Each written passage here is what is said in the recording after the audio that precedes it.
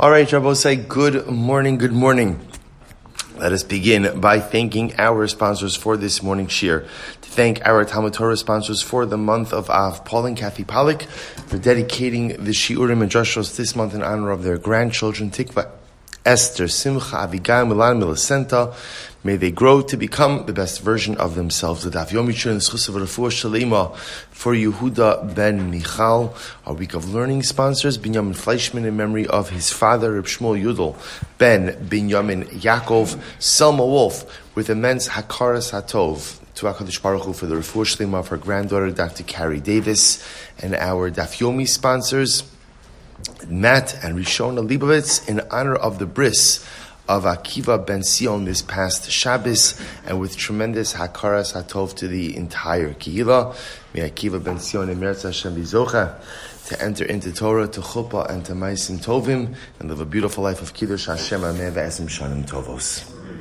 I will say with that, let us begin. We have a beautiful, beautiful daf. The next couple of, as you've seen already, the last couple of days, next couple of days, we have some incredible sugyas. So today's daf is Memtes 49. We are picking up on Memches Amud Beis 48b. We have a lot to do today. Let's actually pick up from the Meisvei on 48b, which is 2, 4, 6, 8, 10, 12, 14, 16, 18, 20, 22, 24. 26 lines up from the bottom.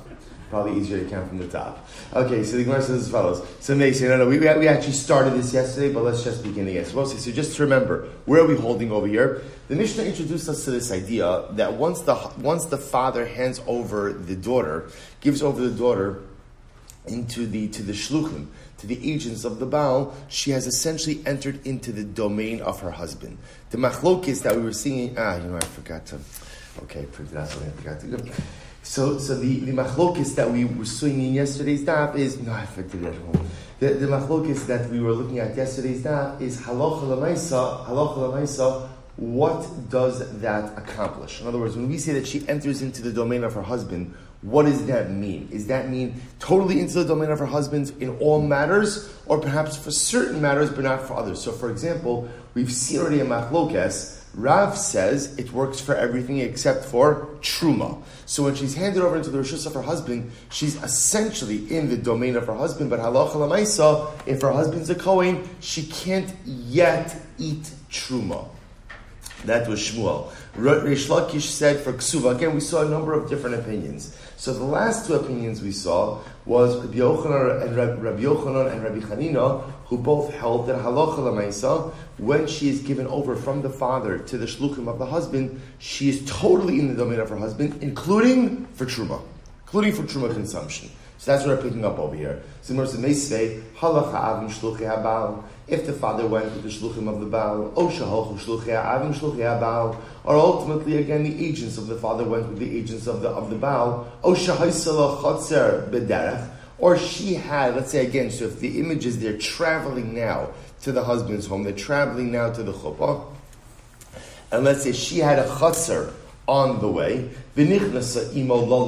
and she goes in with her husband to go ahead and spend the night. Now, I want to point out over here that Rashi points out, V'nichnasa imo in baila, now it's her husband because they've already had Erusin, they have not yet had Nisuin, and they're spending the night in this chatzar, Kishar lina b'derech ba'alma, v'lo l'shem Nisuin. So they're sleeping in the same place, but they're not sleeping together. In other words, that ultimately they're not spending the night together to affect Nisuin. This is just a stop on the derech. Even though her ksuva, so to speak, is in the house of her husband, in other words, let's say the dowry has already been delivered to her husband, if she dies on the way, aviha yarsha. Ultimately, again, her father goes ahead and inherits her. But I will say, why does her father, why does her father inherit her in this case? Because halacha l'maisa, remember again, the father is accompanying them along this journey. Okay, masra avu shluchei habal, osha masra shluchei avu shluchei habal. But if the father goes ahead and hands her over to the shluchim of the Baal, or ultimately, again, the agents of the father hand her over to the agents of the Baal, osha haisa lo chatzer baderech, Or halacha l'maisa, again, they're traveling, and he has a chatzar on the way, and they spend the night there. V'nichnasa imo l'shum nisuin, and they spend the night there together to l'shem nisuin, to affect nisuin. Even though the dowry property might still be in the house of her father, Mesa, if she dies, Baila Yarsha. Ultimately, again, her husband inherits her. But I will say, if you notice over here in this Braisa, so what is the discussion about? In other words, when we say that she's given over to her husband, in the second case, essentially she's in the domain of her husband. What matter are we discussing? In terms of who inherits her. Aval truma ein isha ocheles betruma achet tikanes l'chuppah.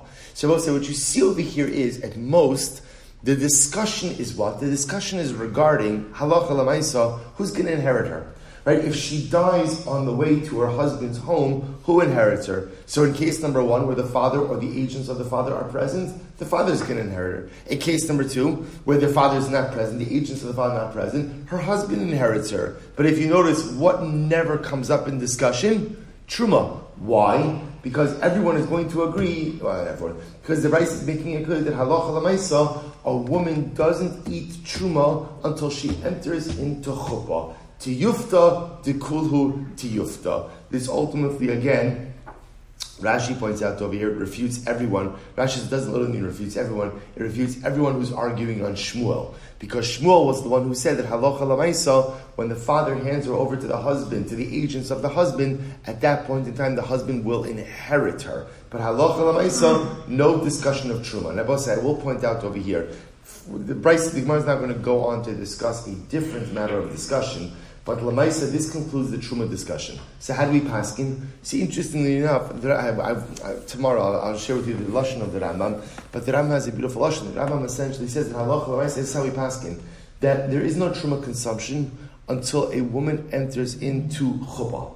Till a woman enters Chuppah, till a woman enters into base Baila. So only after complete Nisuin is effected, and only after they are living together as husband and wife, does a woman have the ability to go ahead and eat Truma.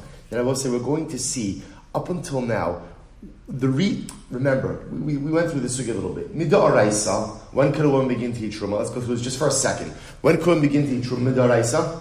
Right? Erisin, because ultimately, again, once she's kinyan kaspos, or once she's acquired by the husband, halacha l'maisa, she should be able to eat truma. Why don't we let her eat her? Why don't we let her eat truma during erisin? We're concerned that since she's living in her father's home, what's going to happen? She's going to get truma from her chassan, and she's going to go ahead and end up sharing it with her Yisrael family. We're going to see there's another reason. We alluded to it in yesterday's daf. We're going to see the sugya, what we call simfon. What we're concerned about is that perhaps they're going to get married. He's going to discover some type of some type of blemish that is going to be cause for voiding of the marriage. And it turns out retroactively the whole thing was a mekachtos. And therefore, if she's eating truma already, it turns out, forget about giving to her family.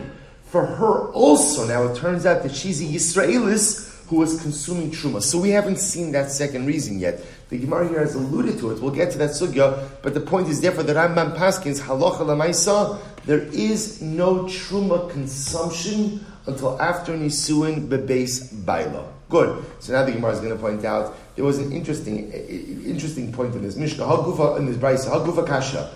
Amrit, we said before, Nichnasa Avos. Remember again in the two cases in the Brisa we had before. Case number one, where they spent the night, she had a chatzra along the way. Second case, and again, the way the Brisa phrased it was, they spent the night not l'shem nisuin, just because they were sleeping there that night. It was a long journey. Case number two is he had a chatzar, they spent the night, and they spent the night l'shem nisuin. So says the Gemara, Haguva kasha, Amrit nichnasa imo lalun, they spent the night, taimad de lalun, hastam l'shem nisuin. So both say the reason why Nisuin wasn't affected was because they made it explicitly clear that they were just spending the night because it was a long journey. Time alone. We're just staying here tonight. There's no Nisuin. Hastama, if they would not have articulated that, we would have assumed that when Chassan and Kala spend the night together in the same place, that's for Nisuin. Ema Seifa, yeah, look at the Seifa. Nichnasa ima l'shem Nisuin, hastama lalun. Yet, if you look at the Seifa, the second case, it said they went in l'shem Nisuin. So it sounds like it has to be l'shem nisuin. Hastama, if there was no articulated purpose, we would assume they're just spending the night, not nisuin. Amar Ravashi, stami katani. Stam chatzar dida, lolling. We'll say when they spend the night in her chatzar, the assumption is they're not affecting nisuin. Stam chatzar didei l'nisuin. But if they spend the night in his chatzar, the assumption is it is for nisuin. Which I will say makes sense. Why? Because as we're going to see when we get into our definitions of chuppah, but part of the concept of chuppah is that chuppah represents the reshus of the husband. The reshus of the husband. So I will say, so therefore again what the Gemara is identifying over here is if in this case where father handed daughter over to the agents of the husband, they're traveling. Along the way, the husband has a chutzner. They spend the night in that chutzner. The assumption is the night they spend together in that chutzner, nisuin is being affected. Why? Because you're spending it in the reshus of the husband. I point out to you, there are opinions in halacha that hold that but when a chassan and kala get married contemporarily, and you have a chuppah, that the chassan himself is obligated to be konen, the area of the chuppah. He has to be silker. He has to rent from the caterer, from the hall, the actual area of the chuppah. Because the chuppah, according to some, represents the domain of the husband, the reshus of the husband, and therefore mamish, he has to be the owner of it. Just to show you that's base by law. Okay, we'll see those suggestions as well. Tana, Masar Abdu Shulchan about Vizinsa. What's the interesting case? So now, father gave over his daughter to the shluchim of the husband, Vizinsa, and then Rabbi say on the way. So now she's going back to the home of her husband. And on the way, she's mizana, she commits adultery. What's the halacha? Harezu b'chenek. Ultimately, again, she's killed by chenek. Now, we saw this already a couple of days ago. The punishment for adultery during Erisin is skila. The punishment for adultery, ultimately, again, what we call after nisuin, is going to be chenek. Two different forms. So the idea over here is that since she's being punished by chenek, that seems to indicate to us that some level of nisuin has been affected by the mere handing over of the girl to the shluchim of the Baal. Look at Rashi. Harezu b'chanek kinesua v'lo b'skila ka'arusa. Rashi is about 5 lines up from the bottom, 6 lines up from the bottom. So you see over here, once she's handed over into the reshus of the husband, so we'll say, but what you begin to see is happening over here from the Mishnah is essentially, once the girl is given over by her father, even to the shluchim of the husband, she has entered into the reshus of her husband for certain things, but not for others. So it's almost as if, it's a strange thing to say, but there's a quasi-nisuin that is affected, that makes certain nisuah for certain things, but not for other things. So therefore, again, the Gemara says, from where do we know this? So how do I know that once she's handed over to the agents of the husband, she effectively morphs into a nisuah, to the point that if she committed adultery, now she would be punished by chenek. So the Gemara says, Liznos beis aviha. As the pasuk says, the pasuk is actually talking about the Nara Murasa, but it says Liznos beis aviha. She committed znus in her father's home. Prat, that's taught now by Nara HaMe'urasa, by a girl who's had erisin, who commits adultery. The pasuk says that she's killed by skila, by stoning. That's this pasuk. So the Torah says why? Because Liznos beis aviha. She gets skila because she committed znus in the home of her father. Prat l'shemasra av l'shluchei abal. This comes to exclude a case where the father has already given her over to the shluchim of the husband, because she's no longer beveis aviha. And if she's no longer beveis aviha, therefore what? She's no longer punished by skila, rather she's punished by chenek. Ve'ema prat shenichnas l'chuppah v'lo nivala. Maybe it comes to exclude a case where the girl has entered into the chuppah, but has not yet had bia. And so therefore in that case, halacha l'maisa. Maybe in that case she's punished by chenek and not by skila. Amar Rava, Amar Li Ami, chuppah behedjek sivan. The chuppah is explicitly stated. Kit yihya na'ara besula ma'orasa leish. But when the Torah speaks about again the na'ara me'orasa, so the pasuk says, what do we learn out from this phrase? Me'orasa v'lo nesua, erisin and not nisuin. My nesua, ilay benesua mamish. If you say that it means nisuin, hayra besula v'lo ba'ula. Allah shenichnas al chuppah v'lo nivala. So both say therefore that from that phrase we can learn out that halacha But from our phrase, Liznos Beis Aviha, what do we learn? That when does a girl get skila for adultery? That's when she is in arusa, where? Living in her father's home. But once she is given over to the shluchim of the husband, even though what? Technically she's still in arusa, but that act of giving her over to the shluchim of her husband, essentially, for punishment purposes, makes her what? Makes her what? A nesua, and therefore if she commits adultery, she'll be punished by chenek and not by skila. Okay, top of memtes, on to lighter matters. Ve'ima, hecha de hadra lebeinasha, hadra lemilsa kamaisa. Here's what's interesting. Okay, so now, we'd be dealing with this same case, right? Reuven's marrying Rachel, Mazel Tov. So what happens? Reuven lives in a faraway place, so he sends his agents, he sends his shluchim to go ahead and pick up his wife, escort her back to his home. Father gives over Rachel, ultimately again to the shluchim of the Baal. Let's say now, halacha l'maisa, on the way, whatever it is, Reuven dies. So now Rachel comes back home.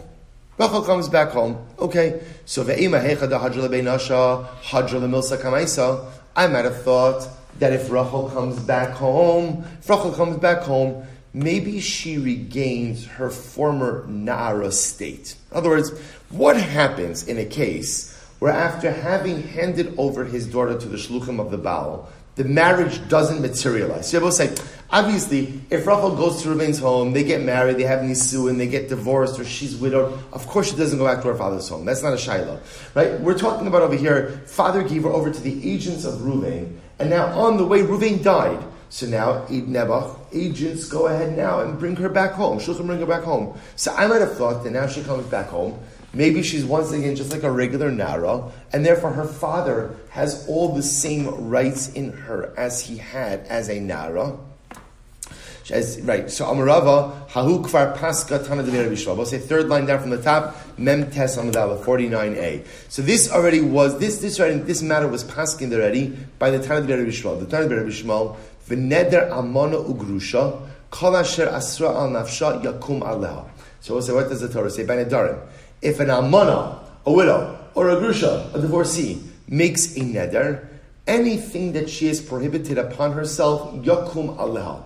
Yakum aleha means what? Shall remain upon her. Which means I will say that when you have a grusha or an almana, there's no one to annul her vows. Right? There's no husband in the picture, so there's no one to annul her vows. Therefore, again, whatever vows she makes, by definition, stand.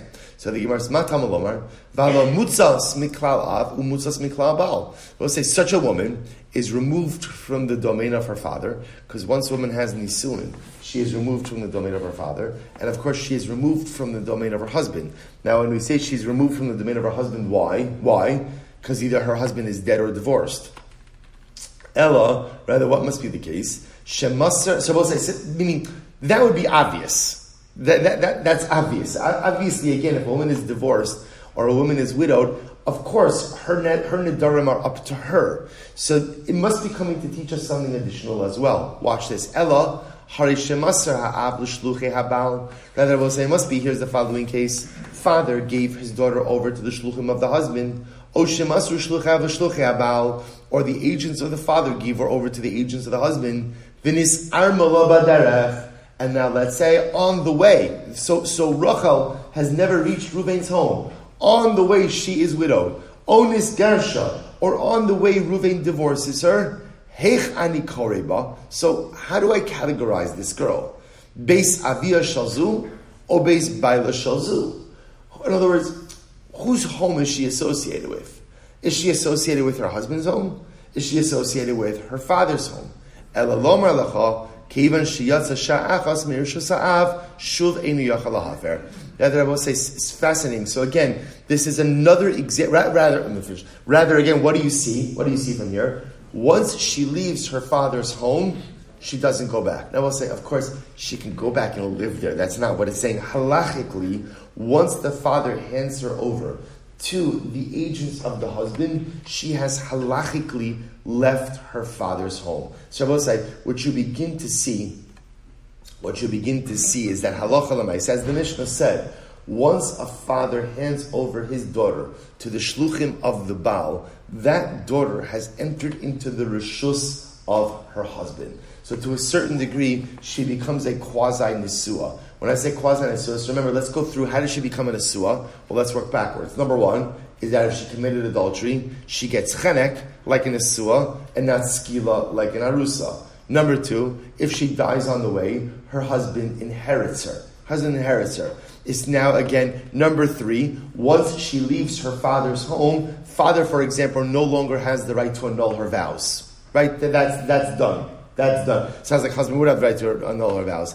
It seems to be the one area in which she's not considered to be like a full-fledged nesua is what? Truma. Good. So we learn this as well. Haba al na'ara ha'me'urasa. If a man has relations with a na'ara ha'me'urasa, so we'll say, so again, this is talking about a girl, a na'ara, who is betrothed to someone else. Right? Betrothed to someone else. So what happens? Eno chayiv ad shete na'ara besula me'urasa v'hi beveis aviha. So we'll say, so the particular din of na'ara ha'me'urasa has certain criteria. Number one, that she's a na'ara. Number two, that she's a besula. And number two, that she's living beveis aviha. So b'shlam na'ara, I understand na'ara, because na'ara means na'ara v'lo geres. Besula means besula v'lo ba'ula. Me'urasa means me'urasa v'lo nesua. Beveis aviha le'me'ute mai. What does it mean beveis aviha? In other words, what is it? What does that mean? What is that criteria? My lav le'me'ute masra av l'shluchei habal. It must say come to exclude what? A case of where the father already handed the girl over to the shluchim of the husband. Because once a girl, so for example, the particular halacha of na'ara ha'me'urasa, where again punishable by skila, and we learned the story of na'ara ha'me'urasa. So again, the Torah goes out of its way to say that where is she? She's beveis aviha. So the Gemara is saying, what is beveis aviha? What is that halacha coming to go ahead and teach me? Right? What is that coming to teach me? So ultimately, again, what is coming to teach me is that halacha l'maisa, once comes to exclude where the father has handed over his daughter to the shluchim of the husband. Because ultimately, again, once that transfer has occurred, the girl has left her father's domain. If a man commits adultery,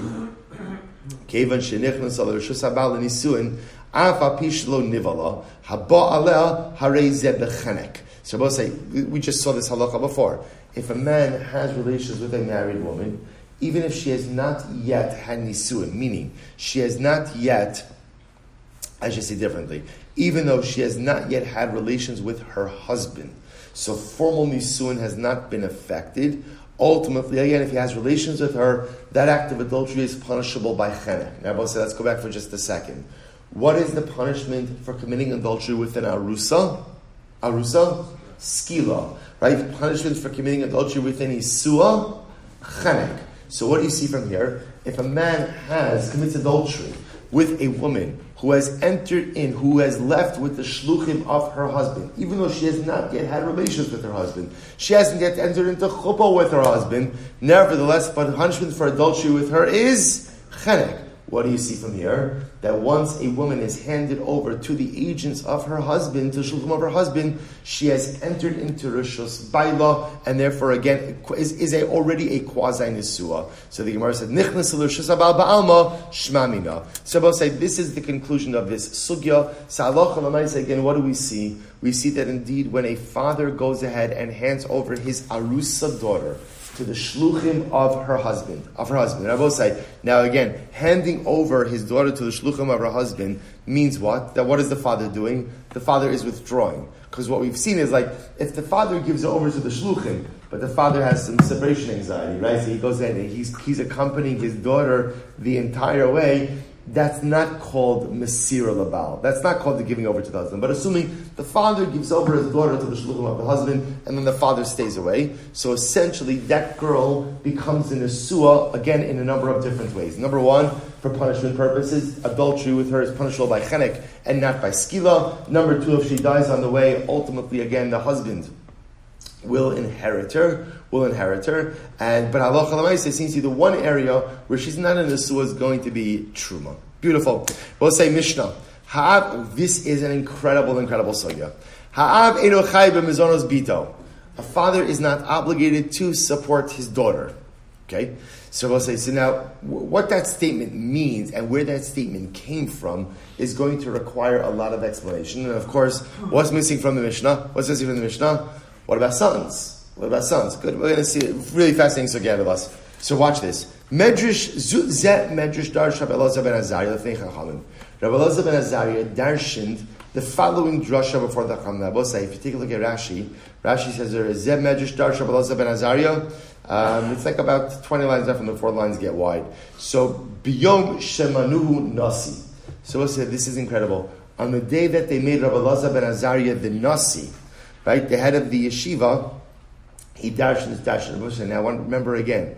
Remember, you know Rabbi Elazar ben Azariah. You remember Sechas Brachos. Harei Amika ben Shevim Shana. So you have to understand something. Rabbi Elazar ben Azariah is appointed Nasi at the age of 18. When he went ahead and he gave that first shir, right, in yeshiva, that was a big day. That was a big day. First of all, because remember again, he's a young guy, even though he looked old, right? Harei Amika ben Shevim Shana. I look like I'm 70, but everyone knew that he was really a young man. So here you have a young man, assuming he's taking over for the venerator of Gamliel, right? It was a huge power shift, So this is the drasha that he is delivering on the first day. So we'll say, what's the drasha? So listen to this. So Zeh Medrash Darash Rabbi Elazar ben Azariah Lefnei Chachamim B'kerem B'Yavne. I will say Kerem B'Yavne literally means the vineyard in Yavne. What's the vineyard in Yavne? So again, Rashi says this in the base medrash that was in Yavne. Why do they call the base medrash? A kerem, a vineyard. Rashi says Hashem shal yoshvin shuros bekerem. Because remember again, they would sit by rows. So just like a vineyard has rows and rows of vines, so too again in the base medrash they made rows and rows of seats. So I'll say, by the way, there's something beautiful in this also. Do you remember the Gemara Masechus Brachos? You remember that one of the things Rabbi Elazar ben Azariah did on his first day on the job is, what did he do? Rabbi Gamliel had posted guards by the entranceway of the base medrash. And he said the only people allowed in the base medrash are who? People who are Tocho Kibaro. I only want genuine Talmidei Chachamim. Genuine people. You have to be genuine inside and out. Rabbi Elazar ben Azariah took away the guards, threw the doors of the base medrash open, and the Gemara says so beautifully that that day they had to add rows and rows of benches to the base medrash. Kerem B'Yavne. They will say they had to add rows and rows because there were so many people who were kept out because of this high bar of Rabbi Gamliel. Rabbi Elazar ben Azariah says that's not Yiddishkeit. We do not believe in an elitist religion. We are not elitist. We don't believe in an elitist based medrash. Throw the doors open. Whoever wants to come in and learn. They added on rows and rows of benches. The Kerem B'Yavne. Shabbos says, so what was the drasha? Habanim yirshu va'avanos yazunu. The sons inherit and the daughters are supported. Shabbos, they were going to see, interestingly enough, that this is, look at Rashi. We don't have time for this Rashi, but we always have to make time for Rashi. So look at this. Habanim yirshu va'avanos. This is actually fascinating. Rashi says, so we'll say there are two different halachas, two takonas that Beis Din established by the ksuva of a woman. What are they? Habanim yirshu ksuvas binin dichrin. So we'll say there's a concept of binin dichrin. We're going to see this later on. Binin dichrin de'yahavan lechi minai inun yarsun kesav ksuvasei yeser al chakeim de'ema chasun. So we'll say number one is the concept. Again, we introduced this now. We're going to see later on. B'nin dichrin. B'nin dichrin literally means male sons. I will say it was written into a ksuva of a woman like this. Right, Rachel marries Ruvain. In her ksuva it says, "My sons will inherit my ksuva." I will say, now what does that mean? What that means is like this. Rachel knows that Ruvain might marry someone else, and therefore there might be additional sons as well. So Rachel stipulated in her ksuva, or this was stipulated in every ksuva, what we call ksuvas b'nei dichrin, the ksuva of male sons, that a mother wants her sons to inherit her ksuva above and beyond whatever their share in their father's estate is going to be. So should I die, I want my sons to inherit my ksuva. That's called benin dichre. Rabbi will say that's takana number one. We'll see all of this. That's takana number one. Takana number two, Rabbi will say, was that ultimately again, va'banos yazunu. So the sons inherit, and the daughters should be supported. What's this? Look at Rashi. Va'banos yazunu. Benin nukvan tiyahavol mechininai. Daughters that I have with you. Inon yahavin yasvin bebeisiu mezin b'nechase aditis bagrun. And the banos yazuna will say is that a mother would stipulate, my daughters are to be supported by you, by Ruvain, by you or your estate, up until the time they reach bagrus or until they get married. So here you go. So now Rabbi Elazar ben Azariah darshan banim yirshu. Ultimately, sons inherit, specifically the ksuva of their mother. Va habanos yazunu, and daughters are supported by the estate. Now. Just like sons only inherit when? After the death of their father.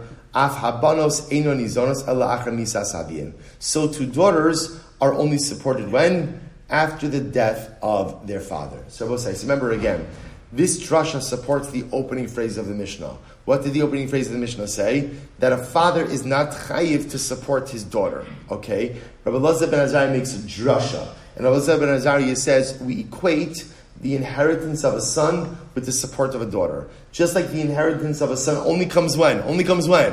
After the death of a parent. Okay? Again, whether it's the death of a father, death of a mother, ultimately support of a daughter, obligatory support of a daughter is only triggered when?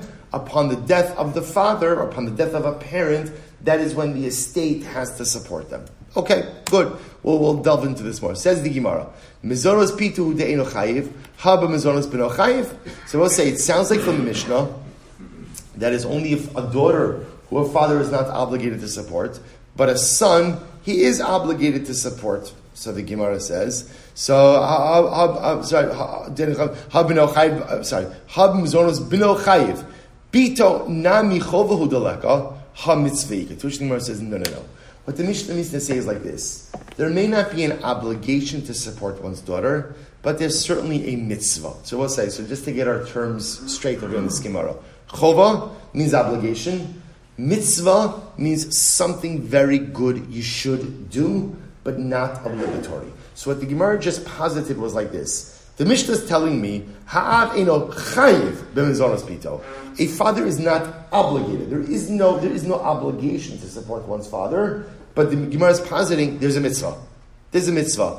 Whereas the Gemara might be saying is there may be a chiyuv to support one's sons. Okay, so the Gemara says, well, let's analyze this. Mani masnisin.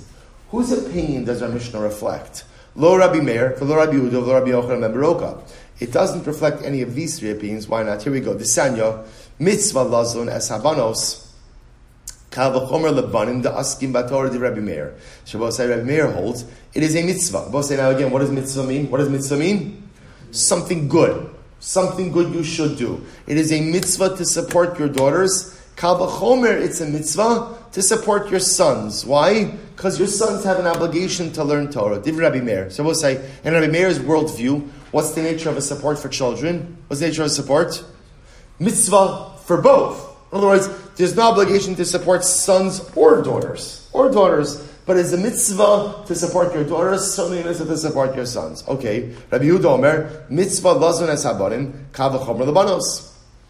And Rabbi Yehuda says it is a mitzvah to go ahead and support your sons. Kal v'chomer, the daughters. It's the reverse.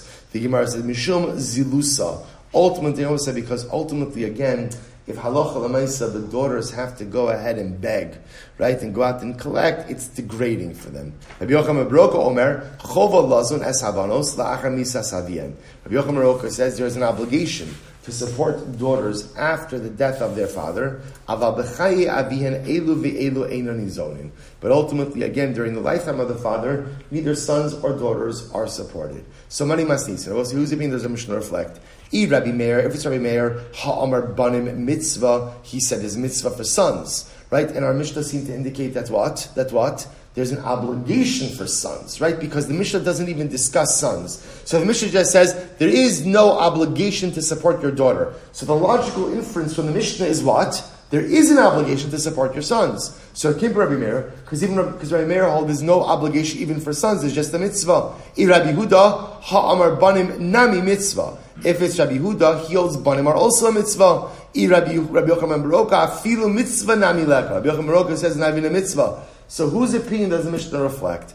Ibai saying Rabbi Meir, Ibai saying Rabbi Huda, Ibai saying Rabbi Yochanan Baroka. So the Gemara wants to suggest the truth is you can read all three opinions into the Mishnah. How so? Here we go. Ibai saying Rabbi Meir, maybe it's Rabbi Meir. V'achikamer, that's what it means to say. Ha'av eno chayiv b'mizonos bito. A father is not obligated in the mizonos of his daughter. That's the Mishnah, right? A father is not obligated to support his daughter. V'hu adin libno. And ultimately, he's not obligated for his son either.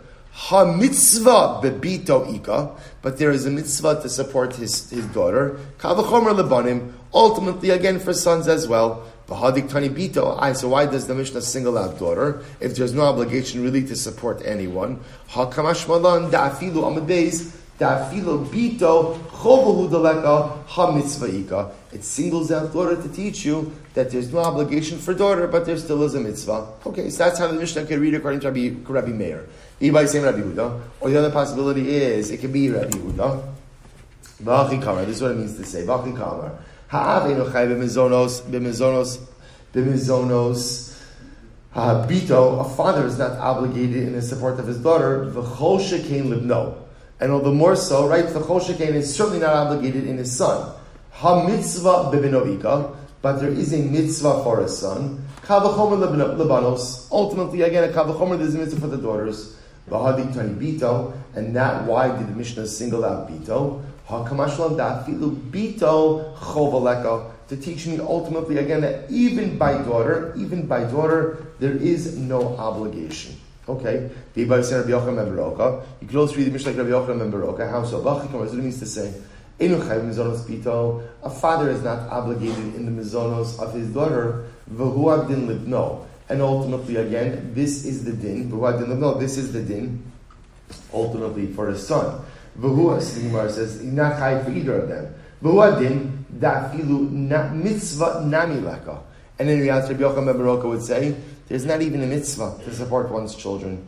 V'aidi debanos la'acha misas avien chova, tana nami eno chayiv.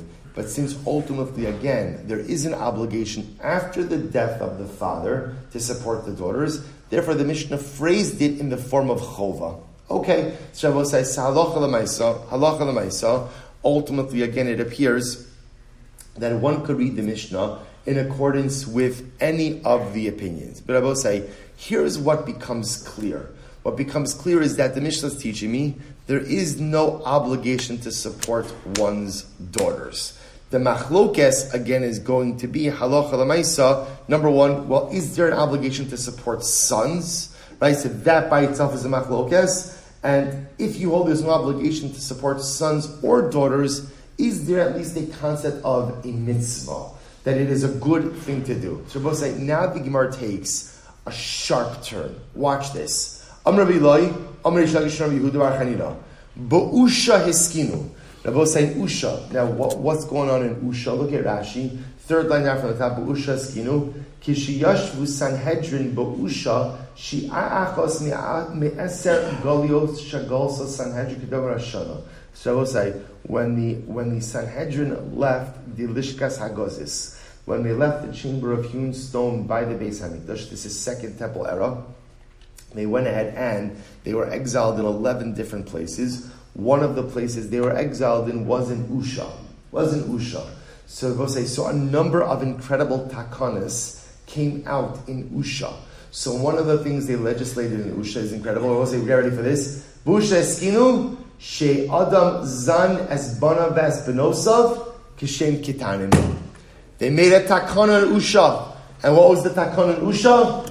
You have to support your kids. Now, how long do you have to support your kids? Kishem kitanim. Now, we'll say, what does that mean? Right? Is this a halachic katan? Right? Is this a katan, a boy, right, until 13, a girl until 12? So we're going to see. I have incredible Yetzirah to jump to the Rambam now, but I'm going to resist. I'm working on myself. I'm going to resist. So we'll come back to this a little bit. Because we're going to see ultimately, we're going to look at the Shulchan Aruch and the Rambam in this. Because halacha l'maisa, again, the Rambam's verbiage over here, I'm doing it. Okay, no, we're going to go back there. Okay, so here's what we have. So we have a Mishnah that tells me that halacha l'maisa, you don't have to support your daughters. Okay, at all. We're then going, now we see in Usha, a new takana, you have to support your kids until they are, while they're ketanim. How old? What level of support? And by the way, who does this cover? Which kids? This sounds like both boys and girls, right? But there's no distinction, sons, daughters. Okay. So we'll say now, they made halacha and usha that you have to support your kids. Does the halacha follow that or not? So here we go. Tashma, we'll say, this is incredible. So now that's the shayla. So we'll say, so now we have a Mishnah. I just want to point out what's happening. I have a Mishnah that says, I have no obligation to support my daughters. Okay. Now we see three-way machlokas, whether or not they even have an obligation to support my sons.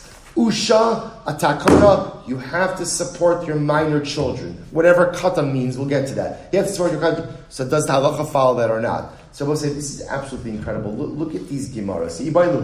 Does the halacha follow this takana in Usha or not? So Tashma, get ready for this. Wild. When they came over Rabbi Yehuda, Amr lahu Yarod Yalda V'Abnei Masa Shadja. Let me give you the context over here. So ultimately, again, look at Rashi. Tashma, the less hilchos hakavase ela meimer aminale v'olei chagin. They're both saying. Now, here's what I want to point out. When the Gemara says that does the halacha follow this takana in Usha? What's the question? Well, so the question is, if we have a case of a father who's not supporting his kids, can we go ahead and extract money from him for the support of his family? Say if the halacha follows that takana in Usha, the answer is yes. If not, then we can't extract. The most we could do is what? There is a very powerful tool to get people to do things, and it is public shaming. Right? Social pressure. So we'll say, so here's the case. There was a guy, there was a guy who was not supporting his kids. He wasn't supporting his kids. He came before Rabbi Yehuda, Amr lahu, so Rabbi Yehuda said about this guy, Yarod Yolda, V'abnei Masa Shadje, the jackal has given birth, and he's left his young to the community. I will say now, apparently, the jackal, Rashi says, Vuach Zori Albanov. I guess apparently the jackal is not kind to its young. So Rabbi Yehuda comes along and he says about this guy, the jackal. He's calling him a jackal in public, and now the community has to support the jackal's kids. When this guy, again, another guy who wasn't supporting his kids, came before Rav Chisda, Amar Lahu Kafi Le'asisa, do me a favor, take the mortar, turn over the mortar, right? Bitzibura. Essentially what Rabbi Yehuda is saying is, give me a soapbox, right? Take the mortar, turn it over. I'm going to stand up on it in public. V'leikum v'leima urva ba'ibani v'higavra lo ba'ibani. Even the raven has compassion upon its kids. This guy doesn't have compassion upon his kids. So let's say, what's happening over here? These are cases of public shaming. So these great rabbanim were shaming these deadbeat dads into going ahead and taking care of their kids. So the Gemara says, by the way, v'orva ba'ibani, really, the raven has compassion upon his kids. V'ksiv, we learn, libnei orva shalo yikro. We'll say the pasuk in Tehillim. No sim levei lachma. Hashem gives food to the animal. Livnei orva shayikru, to the children of the raven who call out. But apparently the idea is that what? That the parent, right, the mother, the father raven, don't take care of their kids. Who does take care of them? To which the word is Lokashya. This is incredible. Habichivri habeochmi. One is talking about a white raven, one is talking about a black raven. What's the pshat? We'll say, take a look at Rashi. This is actually quite fascinating. Rashi says over here, Uchmi kishagat. We'll say, apparently, when the raven is born, it's white. So the black parents don't recognize the white raven. In other words, we'll say, it's fascinating. In other words, that halacha l'maisa, when the child is born, right, the child doesn't look like the parent. So because of that, there's a certain degree of alienation from the child. As the raven gets older, I guess the pigmentation changes. It's black. It begins to look like the parent. then the parent has rachmanas on it. It's incredible. Rashi says, Uchmi, kishagadol mashchir, as the raven gets older, it darkens, v'ha'av v'ha'im oavin osan. And ultimately, again, the father and the mother love it. Aval maschilin lebanim, aval mitchilasan levanim, or lebanim. In the beginning, ultimately, again, the raven is white. V'sonin also, and therefore the parents despise it. Which I will say, such a profound yisod of how parental love cannot be predicated on my child doing exactly what I want and how I want them to do it. That's raven love, right? Raven love is when you look like me, you behave like me, you do like me, then I'll love you. But if you don't look like me, you don't behave like me, you don't do like me, I don't love you.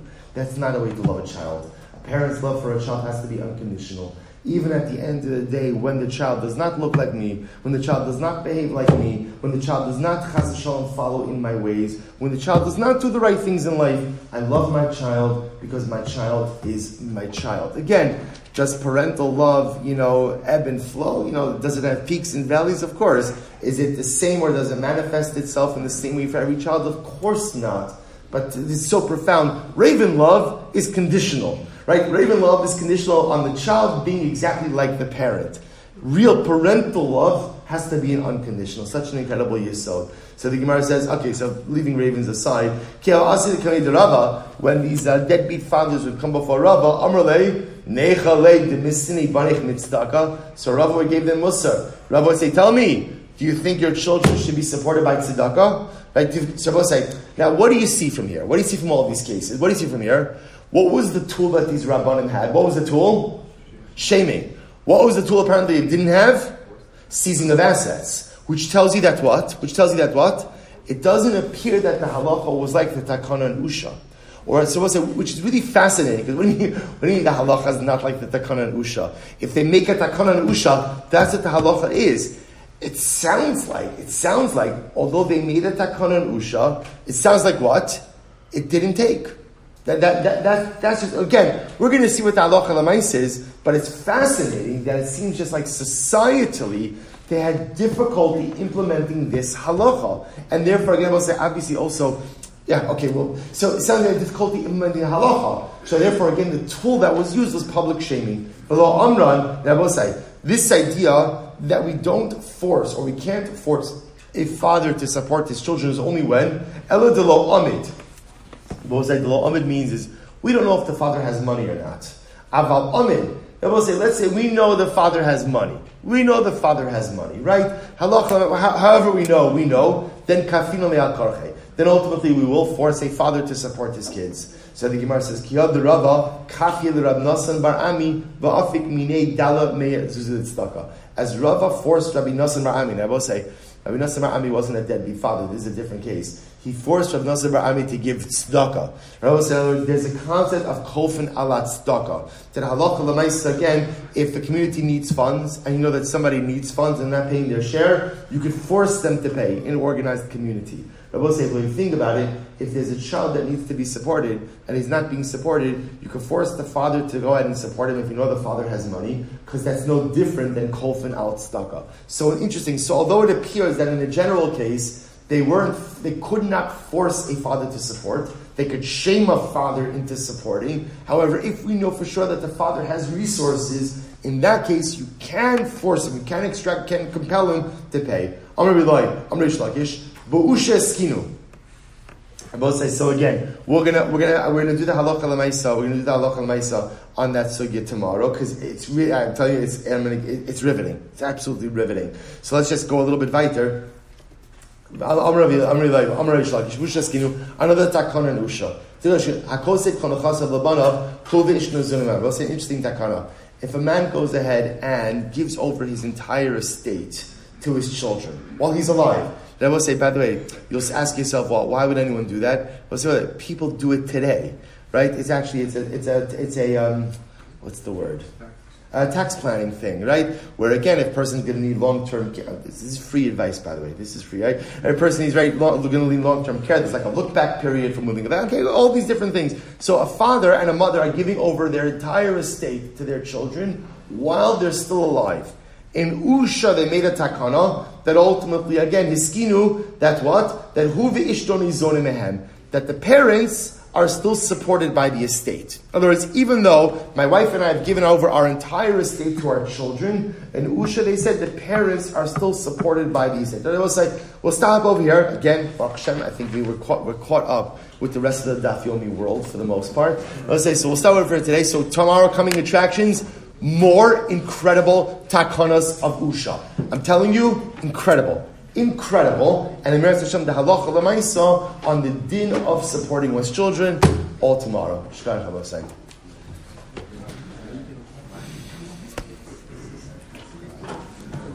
All right, everyone, Zoom. Everyone have a great day.